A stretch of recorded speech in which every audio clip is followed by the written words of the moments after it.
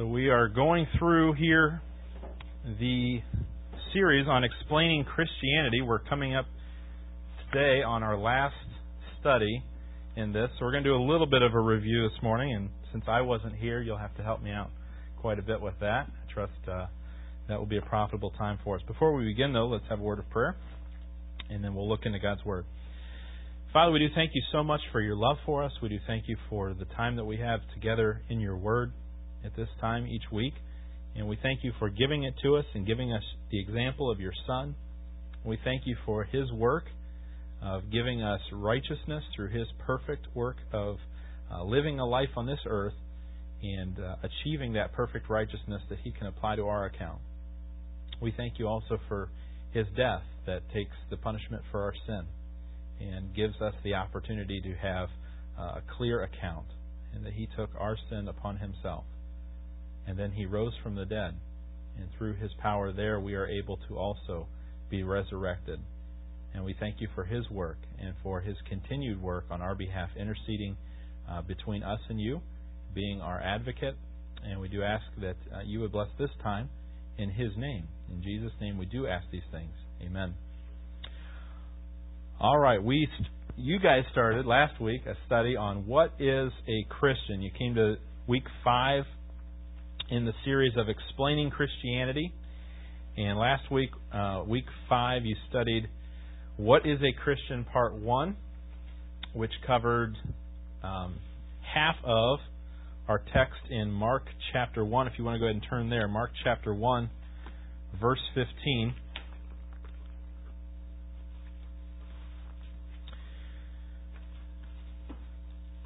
And Christ says, "The time is fulfilled, the kingdom of God is at hand.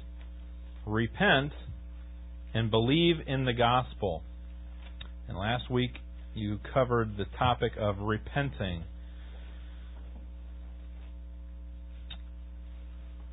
Does anybody recall what repenting, maybe something repenting is not? Since I know that was also covered. What is something that repenting is not? If you have your notes from last week, you're welcome to look through those. Something that repenting is not. Or it's not only this. Any thoughts? Okay, it's not just a change of mind. Right, so if your child or your student is doing something wrong and you call them down on it and they say, "Oh, okay, I just didn't know that. All right, I'll change my mind." Well, that might be on the spur of the moment, and oftentimes we'll catch ourselves doing the same thing because the Spirit rebukes us, or we read in the Scriptures, or somebody else brings to our attention something we've done wrong.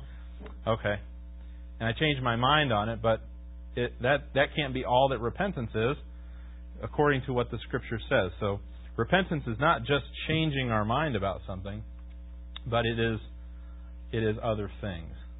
So what is repentance then? It's not just changing the mind. What is involved in repentance?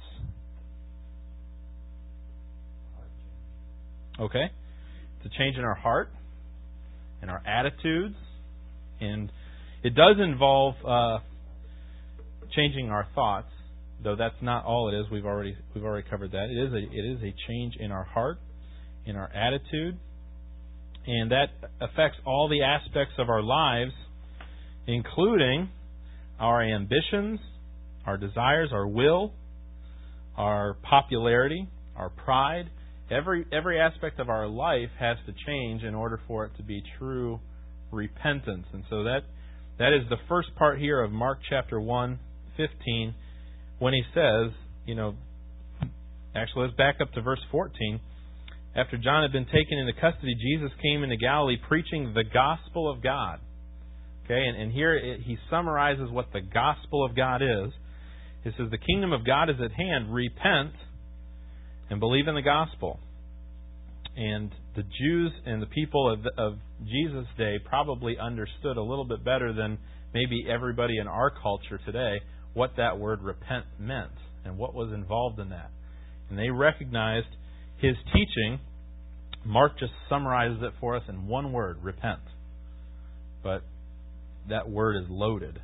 as you guys remember from last week. Okay? I guess I should back up a little bit further. Pastor Elwert said that Christianity is founded upon three things, and he used an illustration, I believe, of a stool or maybe pillars.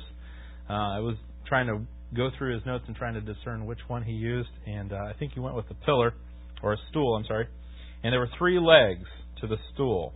Does anybody recall any one of those three legs of the stool, or the pillars in the foundation of Christianity? Okay? The Son of God, and specifically, there are three aspects of the Son of God, right? Three aspects of His life and ministry that give us these things. And so the first one would be the divinity, right? What she said, the Son of God, the fact that He was God, as well as He was a man, but He was God. And so part of our Christianity is based on the fact that Jesus was more than just a man. There are many other religions, cults, and beliefs out there that are focused on a man. Jesus was more than a man. And so Christianity is distinct from all other beliefs because Jesus was God. Okay? So that would be the first one. And that establishes God's authority, or Christ's authority. The fact that He was God, He had authority. What's something else in Christ's life that we base Christianity on? He was God. And then what was something He did for us? He was crucified. Okay? So not only does He have the authority to give us words of life, but He was crucified. And that speaks of Him being our substitute. So He takes the place of our punishment. We deserve to be crucified. We deserve to go to hell. We deserve to pay for our sin. And yet Jesus was our substitute, and He died. He was crucified. So that's the second leg in our stool. But He didn't stay dead, right? So what's the third leg of the stool here? His resurrection. Very good. And so not only did He die to pay our sin debt, but He was resurrected. And so that speaks also of our resurrection, the fact that we can have hope that we will one day be resurrected by our trust in Christ. So we see the three legs of the stool. He was God, He died for us, and He rose from the dead. And we focus on those things for the basis of our Christianity. And so with that foundation, then we have to look towards ourselves.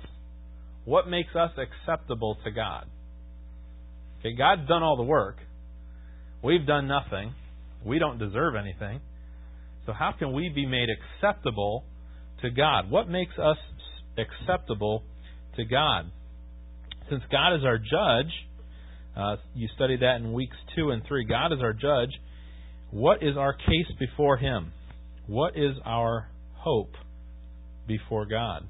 And the only thing we can depend upon is God's grace. He shows us grace. What we don't deserve, He gives to us. His mercy, on the other hand, what we do deserve, hell, punishment, condemnation, He takes away. And so He withholds from us what we deserve, and He gives to us what we don't deserve. That's His grace. Giving to us what we don't deserve. And because of His grace, and because He promises to give it to us, we have a 100% perfect standard, and we have a perfect hope. That we don't have to try to do good things in order to achieve righteousness before God. There's no way we could do that. And so we trust in Christ alone as our hope for our payment for sin, and to give us life, and to give us a resurrection from this body. All right, so now we've focused on the basis of our foundation. What do we base it on? What makes us acceptable? God's grace, His righteousness applied to our account, makes us right before God. Okay? What's next? I mean, what does it mean to be a Christian? What distinguishes a Christian? If God so loved the world that He gave His Son, why doesn't everyone go to heaven? Okay, there is something distinctly different. And Mark summarizes it in 2 ways. He says you must first repent and then believe in the gospel. And maybe those don't necessarily go in chronological order, Perhaps because you believe, you repent. Or maybe in your repentance you are expressing your belief. But we'll say there's two sides to it. Two sides of the same coin here. The first one is repent. We covered that last week. And the second one is believing in the gospel. Believing in the gospel. And so this week we'll focus on the topic of faith. And if you look at your handout there, under the title there, belief, it says, the purpose here is to learn the real meaning of Christianity by looking into the original sources to see what they have to say about the life, teachings, and claims of Christ. And so we're going to see what does the Scripture say about life, the teachings, and claims of Christ regarding faith. So the first topic there under what is a Christian is what is faith? If we've got to express belief in Christ, what does that mean? What is faith? And we're going to look at that this morning. So if you turn just a couple chapters over to chapter 5.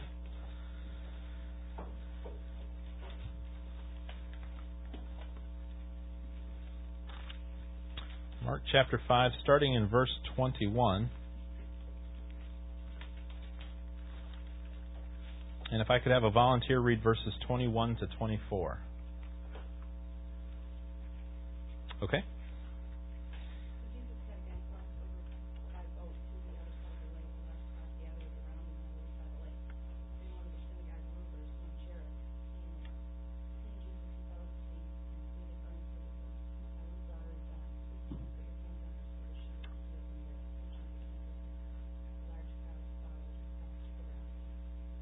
Okay. And then it continues, actually, into verses 35 to 43. Could I have somebody volunteer to read 35 to 43? We'll get the second half of the story. Okay, Mike? While he was still speaking, they came from the house of the synagogue official, saying, "Your daughter has died. Why trouble the teacher anymore?" But Jesus, overhearing what was being spoken, said to the synagogue official, "Do not be afraid any longer, only believe." Where do I go to again? Through verse 43. Oh.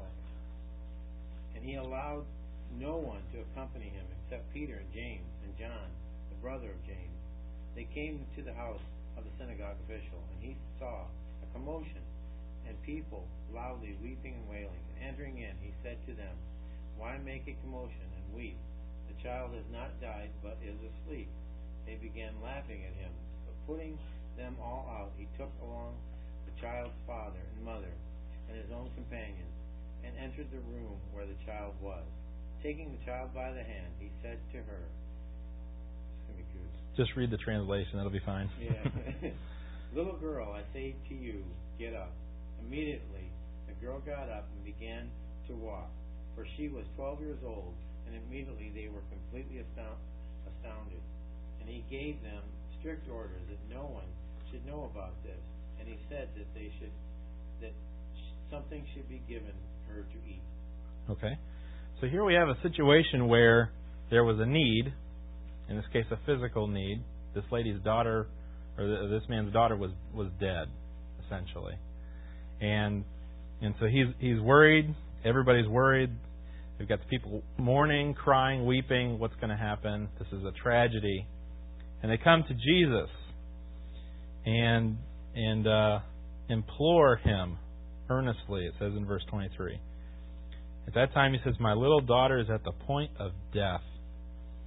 Lay your hands on her so that she will get well and live." What does it take for a person to go up to someone they've never met and say, "Come and touch my daughter so she can live"? It takes a lot of faith. You have to, first of all, believe that that person is capable of doing something more than what you can do yourself. Now, in our community, in our culture, we can go to a doctor that we've never met and say, "I trust because you work at this hospital and you've got that piece of paper on your wall and you've got a resume that says you've been doing this for a couple of years, that you can do a surgical procedure on my child and perhaps accomplish some good." That's not what happened here. He wasn't asking for surgery. He says, all you have to do is touch my daughter, and she'll be well. She's almost dead. It doesn't say we think she's got, pancreatitis, or we think, maybe cancer. No diagnosis at all. Just lay your hands on her, and she'll be fine. And we see here the trust, the belief of this person, causing them to do more than just say, "Hey, I know God can heal this girl," and more than just saying a prayer to God, "God, please heal my child," but actually going out of their way to find Jesus, saying, "I know you can do this." And the faith caused Jairus to act. It didn't cause him just to sit at home and just hope. His faith caused him to act and to obey, we might say, to obey what God desired of him. And so Jesus comes in and he says, "Why are you making such a commotion? Why are you crying? The child has not died, but is asleep." Now here's these people that don't have faith. And they look and they say, "Oh, well, okay, too late now. Jairus, your mission failed because you weren't fast enough. You didn't get Jesus back here soon enough. He had to stop and deal with this lady on the way, and because of that, it didn't accomplish what you intended." Jesus says, "No, don't make a commotion. Don't cry." They start to laugh at him. I mean, what's your deal? She's dead. You can't heal her anymore. You can't heal a dead person. They had very little faith. Apparently they hadn't studied the Old Testament. There's 3 accounts in the Old Testament of people being raised from the dead, and so they either weren't familiar with that or they didn't believe Jesus had the authority to do such things. Jairus believed otherwise. And so Jesus takes the child by the hand and says some words in Aramaic that we have difficult time pronouncing. But the translation is given for us there. It says, "Little girl, I say to you, get up." And immediately the girl got up.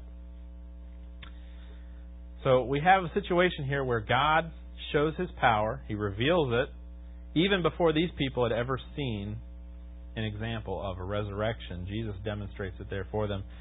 But Jairus had the faith, and he was willing to go and seek out God, seek out Christ, in order to get healing for his daughters, or for his daughter. So when we talk about faith, it's more than just a belief that says, "Okay, I know it in my head." It's got to be more than that.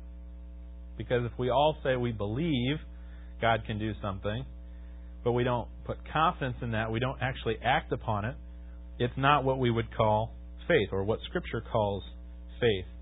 In the middle of the section we read, we won't take time to read it today, but perhaps you're familiar with it, from verse 25 on, talks about this woman that had a hemorrhage, it says. So she had this problem. And she sees Jesus coming through the crowd, and she thinks in her head, all I have to do is touch the hem of His garment. All right, so she had faith, but again, her faith caused her to act. It caused her to do something. All right, and there was nothing significant necessarily of Jesus' clothes, per se. It wasn't that His garment, if we still had it today, we could throw it on a dead person that would raise them to life. That's not the point. But in her mind, she had to do something. She had to get close enough to touch Jesus. She had to act upon her faith before she was healed. So belief, faith, is more than just a mental understanding of what's going on. Is it something that's just for the irrational and uneducated? You might see people that believe in UFOs or all kinds of weird stuff like that, and they study pictures and videos, or people that follow the Loch Ness Monster, which who knows if that's still there.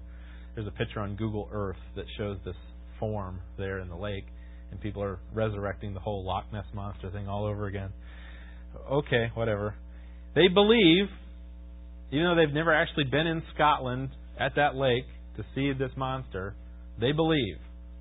Okay, and it seems irrational, it seems uneducated perhaps, and maybe that's a charge that people would level against Christians. Well, you've never seen Jesus. You've never seen these miracles, so how do you believe? And the fact is that we can't believe on our own unless God gives us faith. But when God gives us faith, it causes us to respond, to act.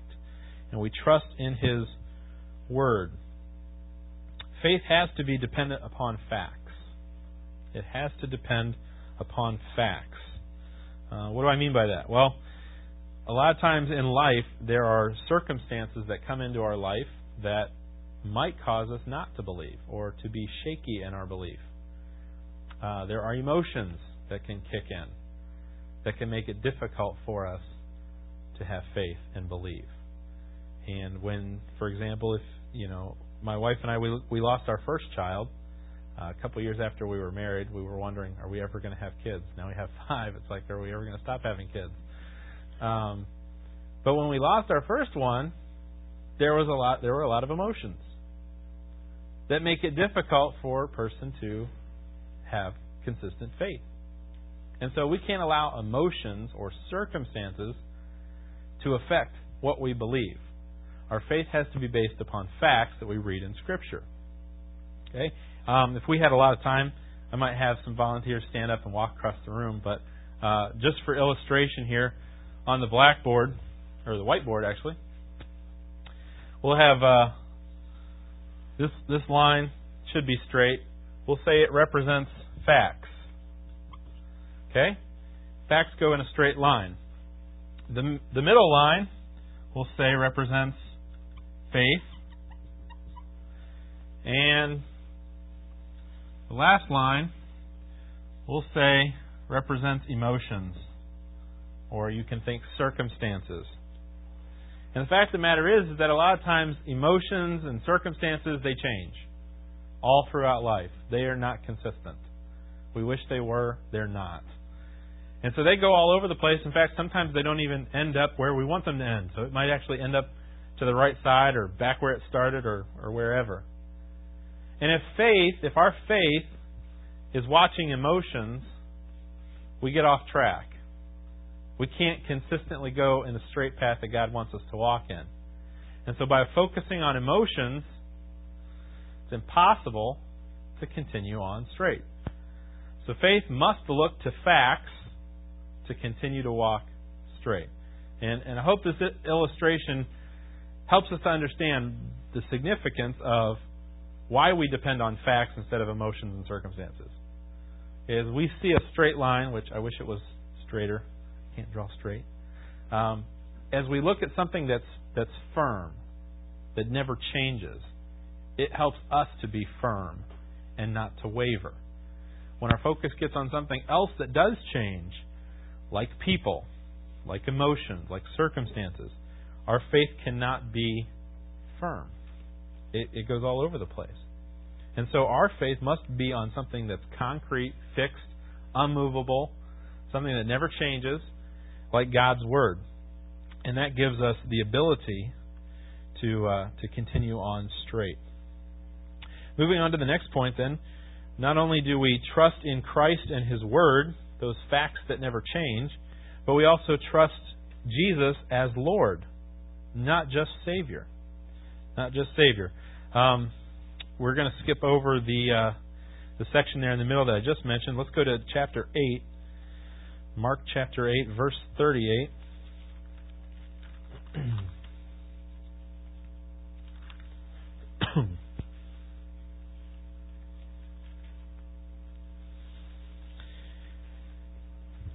And Jesus says, "For whoever is ashamed of me and my words in this adulterous and sinful generation, the Son of Man will also be ashamed of him when He comes in the glory of His Father with the holy angels."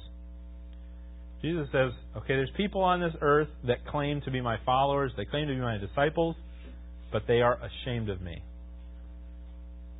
We might think of the example of Peter. And here's Peter, after the crucifixion, or after Jesus is taken to be crucified, and the little girl comes up and says, "Hey, you're one of those followers of Jesus." And Peter was ashamed. "No, I'm not. I don't know what you're talking about. You got me confused with somebody else." And 3 times Peter denies Christ because he was ashamed. He didn't want to be lumped in with Jesus and Jesus' suffering. He didn't want to be a part of that. Maybe you've been in a circumstance or a situation where somebody has made fun of you or ridiculed your belief, and it's easy sometimes to get ashamed. because the majority of people around us are not doing the same thing, not believing the same thing that we are. And it's difficult sometimes for us to have a steady faith. And so Jesus says, hey, if you're going to deny me in front of people, if you're not going to have confidence before other people of me, then when it comes time for you to stand before my Father, I'll reject you just like you rejected me. Jesus can't just be our ticket to heaven. It's not something that where we sign on the dotted line and we say, okay, this gets me to heaven, this gets me eternal life, this saves me from hell, but I still kind of want to stick with what I've been doing all the rest of my life, be comfortable, have a great time with my friends, and not allow Christianity to influence any other part of my life. I want to go to heaven, but that's really all Jesus is for. And sadly, there are a number of churches today that are preaching that type of a gospel. That faith is just a means to get you to heaven, and that's it. And Christ is very clear, not just in this passage, but all throughout the New Testament. He keeps emphasizing, you can't just be my disciple to get something out of me, to get a free meal, to get deliverance from this problem or that problem, to get a healing session. You are my disciple when you hate father and mother and brother and child, and you deny yourself and you take up my cross, your cross, and you follow me. And so following Christ means Jesus becomes our Lord. He becomes our boss. He gets to tell us what we do in life. Just like a boss in a job gets to tell you what you have to do at the job. And so faith involves not just trusting Christ and His Word, but it also means trusting Jesus as our boss and doing what He tells us to do. Following Him. And that sometimes gets tricky to do as well. As we navigate the circumstances and emotions of life, we need to constantly be reminded, no, go back to the facts. What did Jesus say? Does what you're doing match up with what Jesus said you're supposed to be doing as His follower? The situation with the woman that touched Jesus, the hem of Jesus' garment. Jesus didn't just allow her to be hidden in the crowd. He didn't just walk away and say, oh, okay, I know somebody touched me, they want it healed. All right, so be it. Let her go her way. Now, He specifically says, whoa, somebody touched me, hold on. The disciples are like, no, everybody's touching you. There's a big crowd. I mean, come on, we're pushing people out of the way. You got to go heal this guy's daughter before she dies. And Jesus is like, no, hold on. Somebody touched me. Somebody that had faith exercised their faith, and I don't just let that go. I don't just forget about that and say, okay, I gave you what you wanted, now get away. Jesus says, no, it's more than that. Because you've expressed faith in me, you've been healed, that's great, I'm happy for you, but there's something more important than that. You must see me as Lord. Jesus wasn't just a miracle worker, nor were there things done as secret disciples. These people could just walk around kind of half believing in their mind or believing in their mind but not letting it become part of their life. Christ had to be their ongoing authority in life. And eventually the woman throws herself at Jesus' feet. It was me. All right, I confess, it was me. She tells the truth, and she makes it public to everybody. Yes, I have faith in you. And it caused me to act. And so we must do as Christ said. We must deny ourselves, take up our cross daily, follow Him, not denying Him before others, but proclaiming Him before others, as this lady did. Quickly, point number 3. We're running out of time here. Unwavering childlike trust and personal commitment. Unwavering childlike trust and personal commitment. If you'd flip over a couple chapters to chapter 10. Mark chapter 10, verses 13 to 16. Says that they were bringing children to Him so that He might touch them, but the disciples rebuked them. Once again, the disciples didn't quite get Jesus' ministry. They kind of figured Jesus' agenda out for themselves, what made sense to them. And so here, people are bringing children to Jesus, and they're like, wait a second, these are kids. Now remember, back in their culture, children weren't like the pinnacle. Like in our society, it seems like kids get put above everybody else. And, treat adults like garbage, but the children, we need to put them up on a pedestal and let them be free and let them explore the world without any hindrances or any preconceived notions, and let them go. In their culture, at this time, children were rugrats. They were, the last thing that you would think about in society.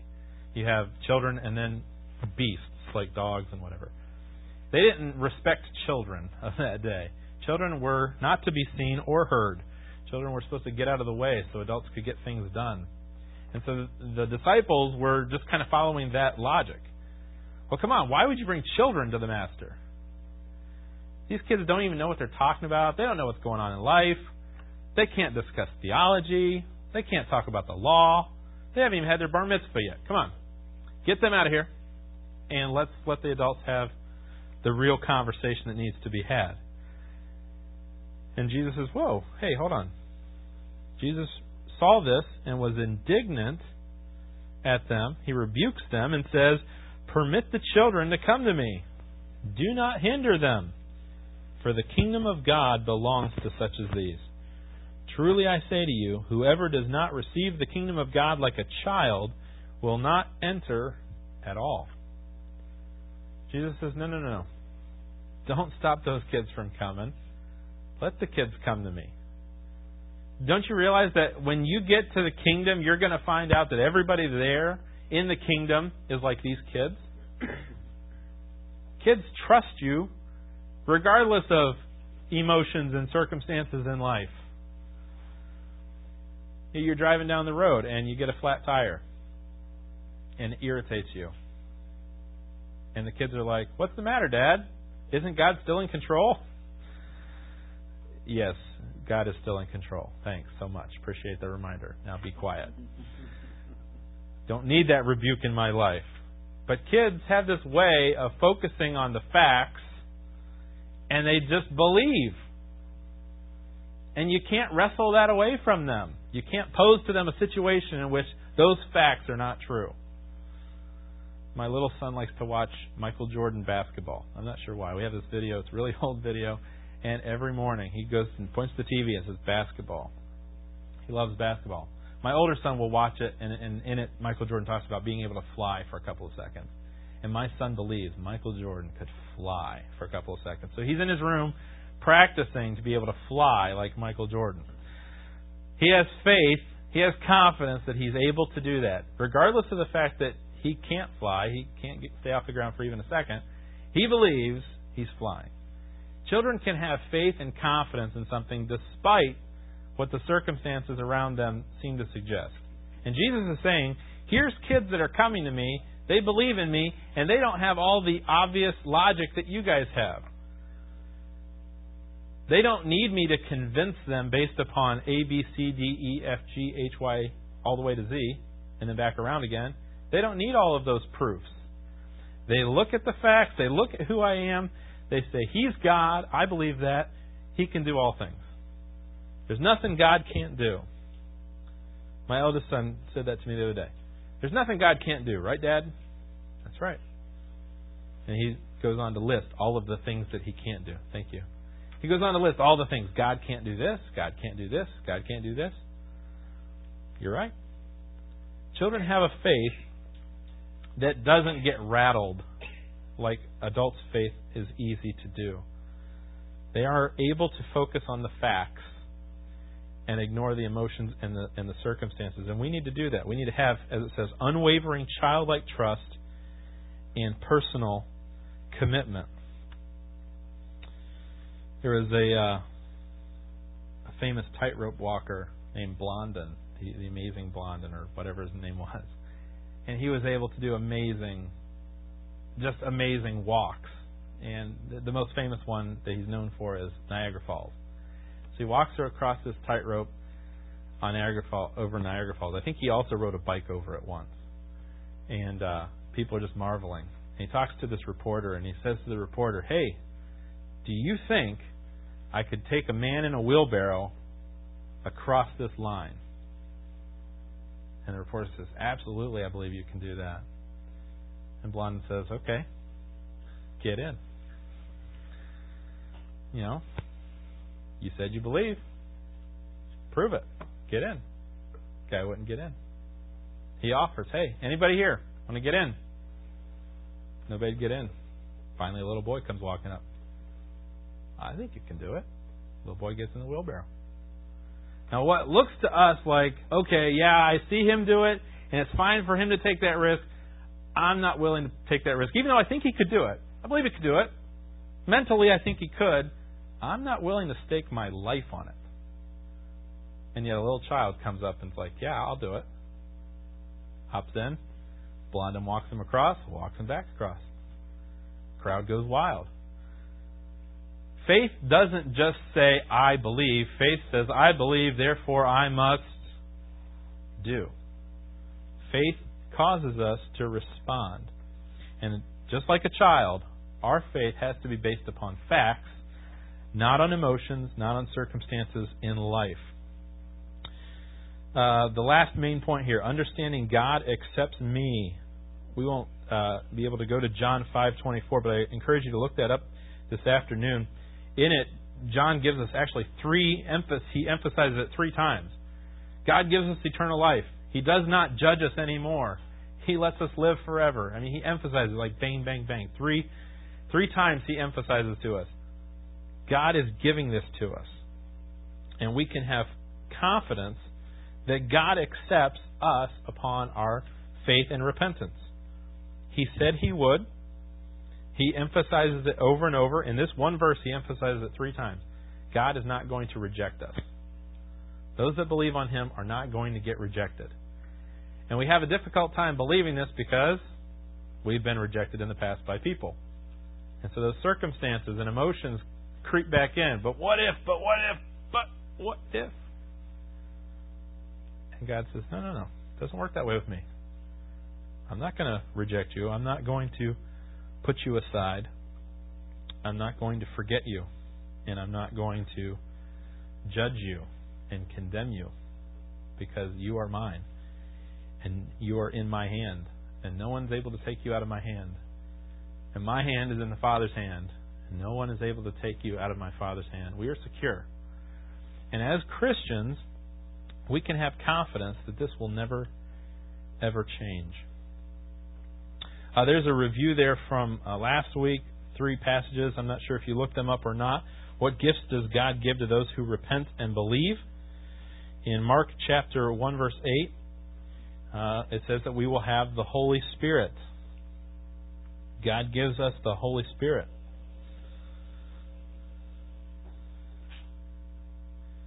In Mark chapter 2, verse 10, it says that our sins will be forgiven. So we will have the Holy Spirit, our sins will be forgiven.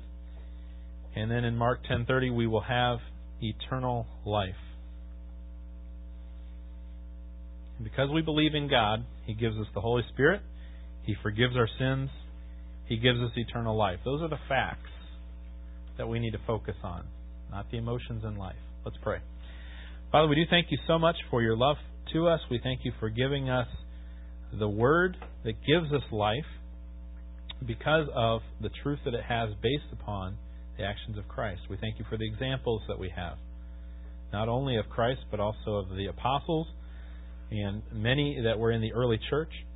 And I do ask that You would help us today to express our faith by acting on our faith, by obeying You, by having You as our Lord, obeying what You say. You're the boss. And I do ask that You would help us to trust in these facts that don't waver, they don't change. They can't be altered because of our mood or because of a circumstance. They are focused on You, and because You do not change, Your word and Your promises do not change. I ask that You would help us to have the unwavering faith of a child, that we would trust in You. In Jesus' name we pray. Amen.